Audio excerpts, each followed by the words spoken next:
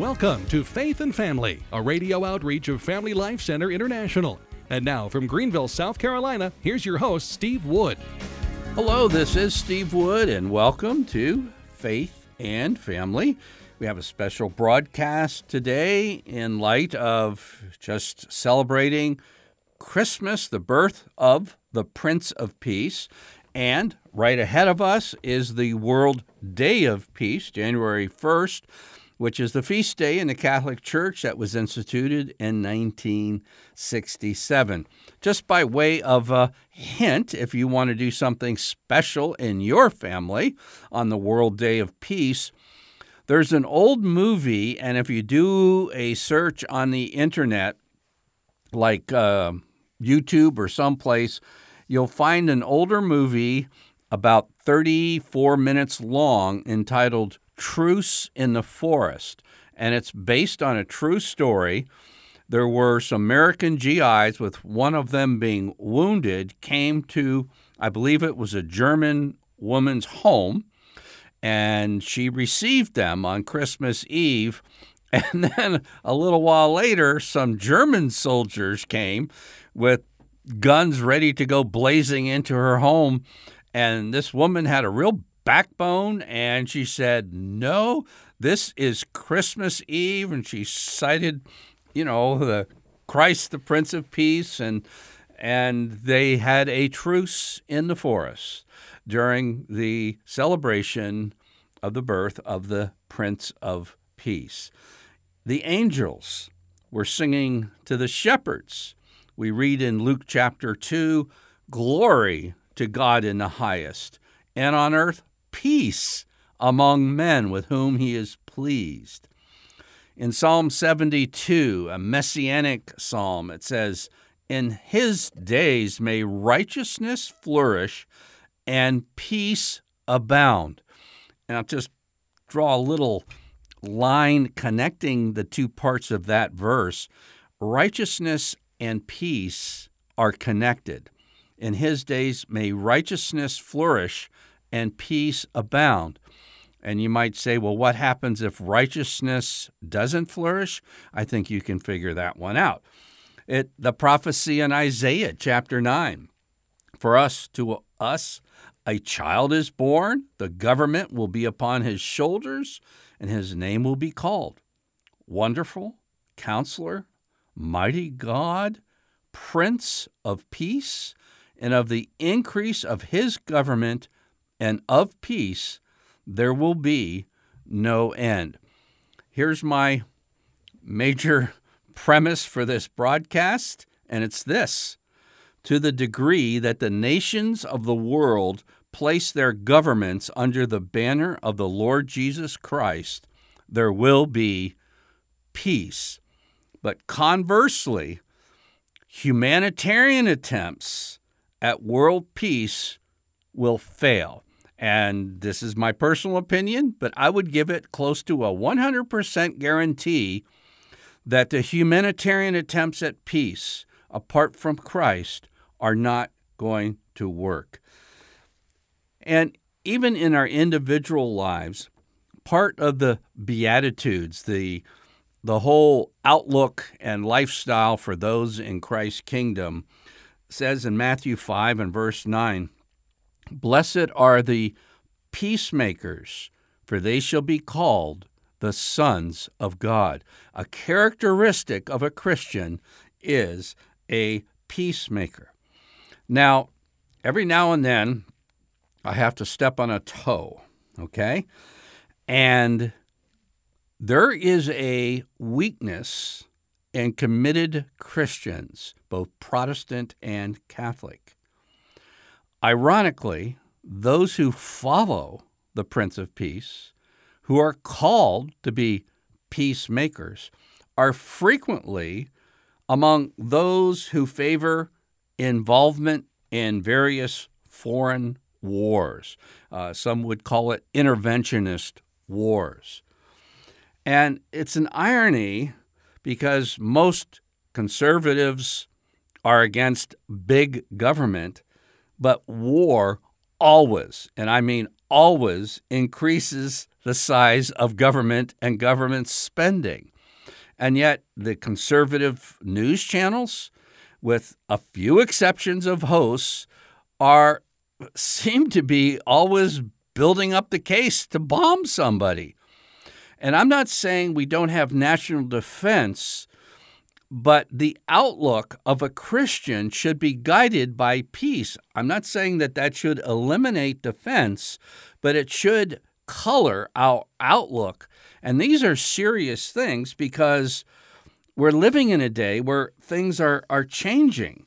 In the news, I don't know if you're aware, just the last few years, the whole concept of preemptive war is being accepted by some. In other words, we have to go to war against a country or countries in order to prevent the possibility of another war in the future.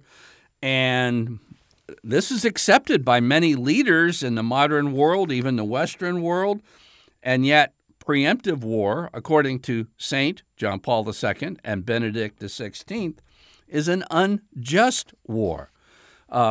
There are talks right now about a limited nuclear war with China or Russia. In other words, if things kind of got out of hand in a conflict with either of those two nations, we would use low-yield nuclear weapons. But someone has asked, is there really such a thing as a limited nuclear war?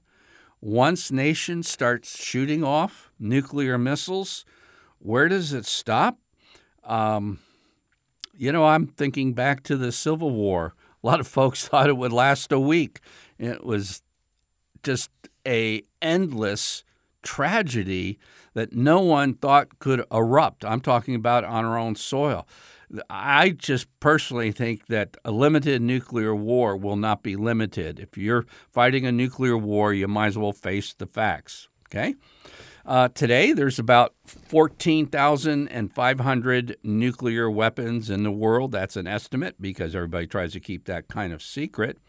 But one of the things we just saw in our headlines over the past year is that we now have hypersonic nuclear missiles capable of traveling, we don't know quite how fast, but at least 5,000 to 6,000 miles per hour to anywhere in the globe. They can vary in their trajectory, so they're hard to shoot down because of their speed and angle of assault. So we need to be careful. I'm assuming many of you would describe yourselves as conservatives. So often, the conservative news networks bring on a general and tells us that it just have to, for American interest, have to go bomb somebody. And I think we really need to evaluate from the perspective of the Gospels and what Jesus came to do, what we should do in response to threats against our country. Now, on the other end of things, in other words, I'm claiming, and I think I'm on pretty solid ground because once you're aware of this, you start to see it a whole lot. In fact, for some reason, I'm laughing out of nervousness. Some of our political leaders from South Carolina are amongst the worst. And they're otherwise good people. They're pro-life and for good things, and yet they're some of the biggest advocates of going to war against this or that nation of our representatives in Washington, D.C. So in any case, that's one side of things. But there's another side of things, and these are Christians who strongly desire peace. And I affirm that, and I'm nobody, but Jesus Christ is somebody, and he is the Prince of Peace. He's an advocate of peace. He came to bring peace. And so Christians who strongly desire peace and recognize its priority will often advocate unilateral disarmament. In other words, just saying, Christian leaders in our country saying, just disarm.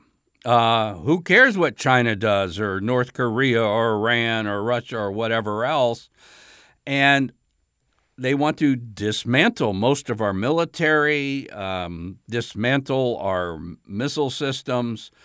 And to many, this seems highly unrealistic in a still fallen world. I mean, you take it on a local level. And again, this past year, we lived through a situation where some very large cities want to get rid of their police force. Now, that's a really stupid thing, because sin hasn't been erased from the globe yet. And some people will take action unjustly against others, including violent action, and we need a buffer between them.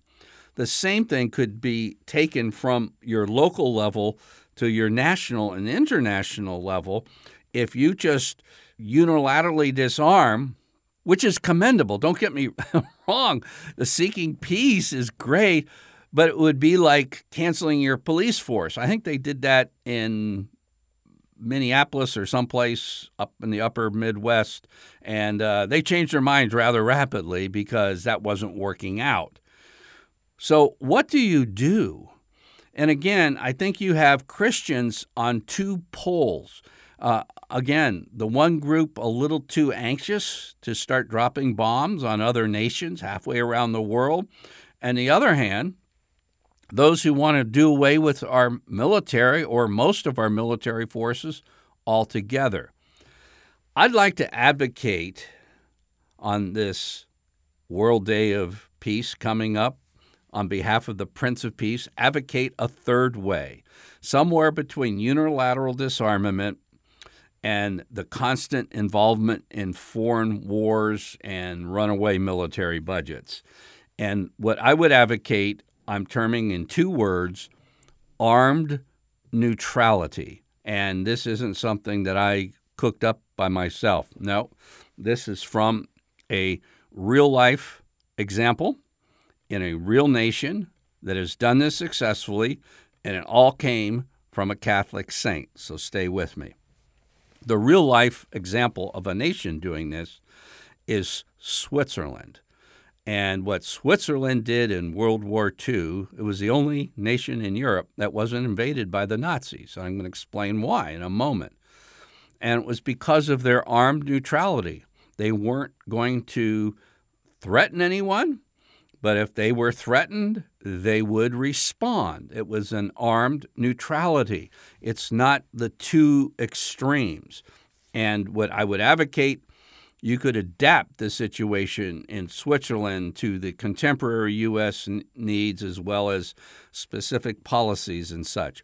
There's a fascinating book. I don't know if it's still in print, but you can get it used. The title is Target Switzerland by Stephen Halbrook. And he describes the history of Swiss defense. Now, I imagine the Swiss, you think of them in your mind, the kind of laid-back folks preoccupied with making fine chocolate, cheese, and precision watches. And yet, they are a tough bunch. 1/10 of the entire Swiss population is under arms. Now, it's not necessarily a full-time army. They have their weapons to fight with to defend their country in their homes. There's a closet for your military weapons. And during World War II, it increased to 1 out of 5 of the Swiss population was under arms. And that auxiliary was made up of women, teens, and older men, along with the regular army. Now, the Swiss aren't going to invade anyone. They have sworn to neutrality. But if they're invaded, the Swiss will fight to the death. They don't fight to a stalemate. They fight to the death. And their soldiers are commanded to fight until they have shot their last bullet, literally. And if they run out of bullets, they're supposed to put on a bayonet and continue fighting. They never are allowed to stop. Secondly, the Swiss were told that if the Nazis invaded, they would not surrender under any condition, and that the president of Switzerland had absolutely no authority to surrender the nation. You remember all the other nations of Europe, some even surrendered without hardly firing a shot. Well, the Swiss were dead opposite, you see. Radical neutrality, but radical armed defense. And that it was publicized not only across the nation, but in newspapers around the world, that the Swiss would not surrender and that no government official has the authority to surrender the nation if they were invaded. And so this was something entirely different. And by the way, that book I mentioned, Target Switzerland, it shows multiple invasion plans that the Nazis had for Switzerland. But when they run up against armed neutrality, they didn't attack. And one of the things in Switzerland, this might surprise you, but a lot of people bring their guns to church because after church, and again, this isn't the Wild West like maybe too many Americans are like. They have shooting clubs. It was target shooting to try to outdo each other at long-distance target shooting.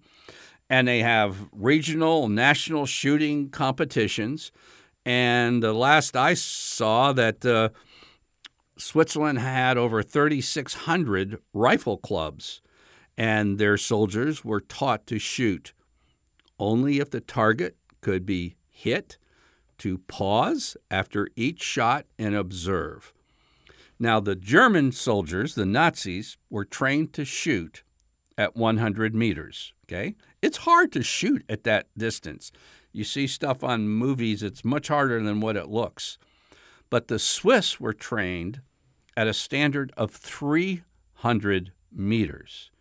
And there was a kind of a, half comical postcard depicting a Swiss military man being asked by a German, what in the world did the Swiss expect to do with only 1 million soldiers if they were invaded by 500,000 Germans? And the Swiss soldier says, shoot twice. They would never get near them. And in Switzerland to this day, their bridges are mined. There's anti-aircraft batteries in barns. The roof pulls back, and there's anti-aircraft guns and all this type of thing. But here's what's really interesting to me. And ask the question, where did the Swiss get all this? Because it seems that this is different from basically every other nation on the planet. Because, yes, you have nations, and World War II showed this, who just surrendered with a whimper. And you had somebody like the Swiss never got invaded because of their armed neutrality. Well, where did it come from? Well, you have to go back all the way to the year 1481. And there was a Catholic monk by the name of St. Nicholas of Flue, affectionately known by the Swiss as Brother Klaus.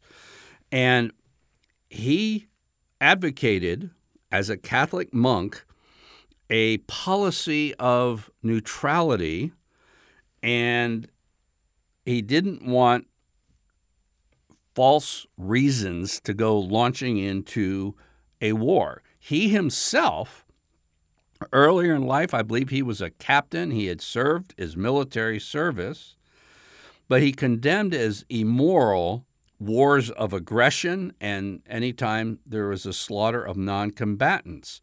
Now, he was a family man. He had 10 children. I'm told that his descendants are still living in Switzerland today. But towards the end of his life, he became a hermit. And the last 19 years of his life, he survived in a little cabin or a hut, so to speak, and only eating or surviving for 19 years on the Eucharist alone. Rather unique individual. He didn't go anywhere to promote his views, people came to him out in his remote hut, and kings came, leaders of various nations came. All kinds of people came to him to hear his advice and his wisdom. And the Swiss aren't angels. They were ready back in St. Nicholas of Flu's day. They were ready to tear themselves apart, the different cantons of the Swiss. They wanted to have their civil war, and he gave them wisdom on why not to do it, how to calm the situation down. And it's very interesting. This Catholic saint, he's honored by Swiss Protestants, and he was made a saint by Pope Clement IX in 1667. He was venerated, but in 1947, he was canonized by Pope Pius XII. So this is something that we could think of for our day, and you think, well, it would never work in our world. Well, not exactly, because obviously technology has changed. Intercontinental ballistic missiles, which that means missiles that go across the oceans, and it's different from just having an isolated border to protect. But there are ways to develop the very best armed defense in the world, and yet at the same time exercise armed neutrality. And this, you might say, this all sounds very un-American to me, Steve. Well, President John Adams, our second president, said that the Swiss example of a well-armed neutrality is something that would be very favorable to the United States. Patrick Henry, obviously not afraid of a good fight, he praised the 500-year history of Switzerland. And even the Second Amendment of the United States Constitution is reflecting the Swiss influence when it says a well-regulated militia being necessary to the security of a free state. The right of the people to keep and bear arms shall not be infringed. And you put this in the Swiss context. Now, I don't know if the Swiss are all shooting each other like Americans tend to do, too many Americans tend to do. I have read that it's not guns, it was the introduction of television that actually saw the increase of the misuse of weapons. Children back in the day could bring a .22 to school and go hunting after school. I have the original Boy Scout handbook, and for $25, you could get a Remington .22 sent to you in the mail. Today, you'd be put in a federal prison. Something has changed in the culture, but the idea of armed neutrality, where you have a widespread defensive system within a country and taking the necessary steps to defend the country from attack from others, this would be something that the United States could greatly use. And you're talking about a fine balance. It's a balance that I see has escaped us in the United States. We have religious folks who are dead set on increasing our military budgets to go fight anywhere somebody on a conservative TV network persuades us to go fight. On the other hand, you have religious leaders say we should just unilaterally disarm everything, and there's not a whole lot of middle ground there. And I don't mean a diluted middle ground. I'm talking about a successful middle ground that balances Christ's command to be peacemakers, but yet do so in the context of the reality in the world in which we live. And you don't have to be a prophet to know that there are a number of flashpoints right now in the world. We read continually Russia and China, which I do think that both are threats, although Russia is blamed for just about everything, including the outcome of elections and cybersecurity attacks and everything else. I don't know who they're coming from, but Russia's a threat, China's a threat, and there are threats in the Middle East. And I think some of the threats that we don't acknowledge stem from a certain prophetic outlook that sees the nation Israel, after a supposed rapture takes place, becomes the expression of the kingdom of God. And reading the Old Testament scriptures, the prophetic sections, the fulfillment will be on the nation Israel after their supposed rapture. And things were a little rough and ready back then. They're ready to start going and bomb countries in the Middle East based upon a highly defective view of biblical prophecy. And some of the lineups, the Republican lineups for President of the United States, have gone over to the Middle East with the most defective rapture teachers in the United States to Israel. And we need to have our prophecy right, our view of the church right, because some of these prophecy teachers who believe in the rapture also think that the Catholic Church is the great whore of Babylon, and that any defensive or offensive steps we take as a country is righteous. And we need to learn from the Swiss for the sake of our children, for the sake of our grandchildren, and for the sake of all of us growing up in an age with a rekindled nuclear threat. I'm Steve Wood, your host, and you've been listening to episode 369 of Faith and Family Radio.